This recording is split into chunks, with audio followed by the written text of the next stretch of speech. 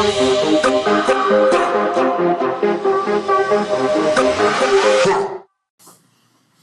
right, it's Mr. B. I'm back again with the peeing plant and squishy beans.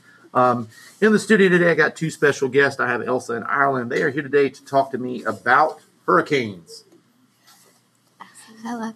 So today we're going to be talking about hurricanes. Ireland, can you tell us how a hurricane forms? Hurricanes forms with El Nino because El Nino causes warm water to form into the ocean, and it's really hard.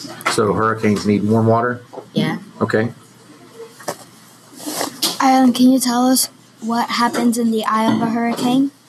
The eye of the hurricane is like one of the most chill parts of the hurricanes because it really doesn't do anything. It makes the hurricane kind of slow down.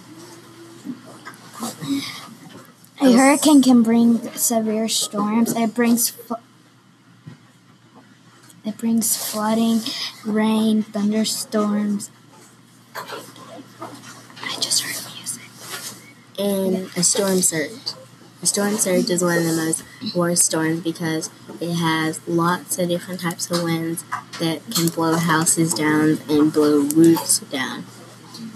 El Nino is it's warm and it's around the Gulf of Mexico.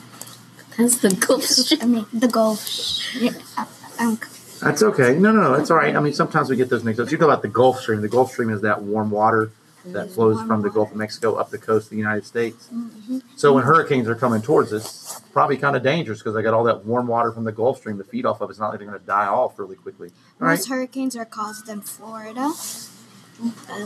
One of the most disastrous hurricanes happened in Florida over a year ago because the streets were flooded, houses, the roofs were blew off, and lots of things happened there. And some people died and some people survived during it.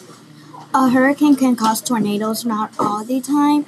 A hurricane, it has 5 stages, and What's the worst? Is the 1 or the 5 the worst on the hurricane? 5. 1. I think it's the 1. 5. It's the 5. Can you tell me a little bit about it? The 5 is up to the 5 is like really bad because it has really bad. Severe winds.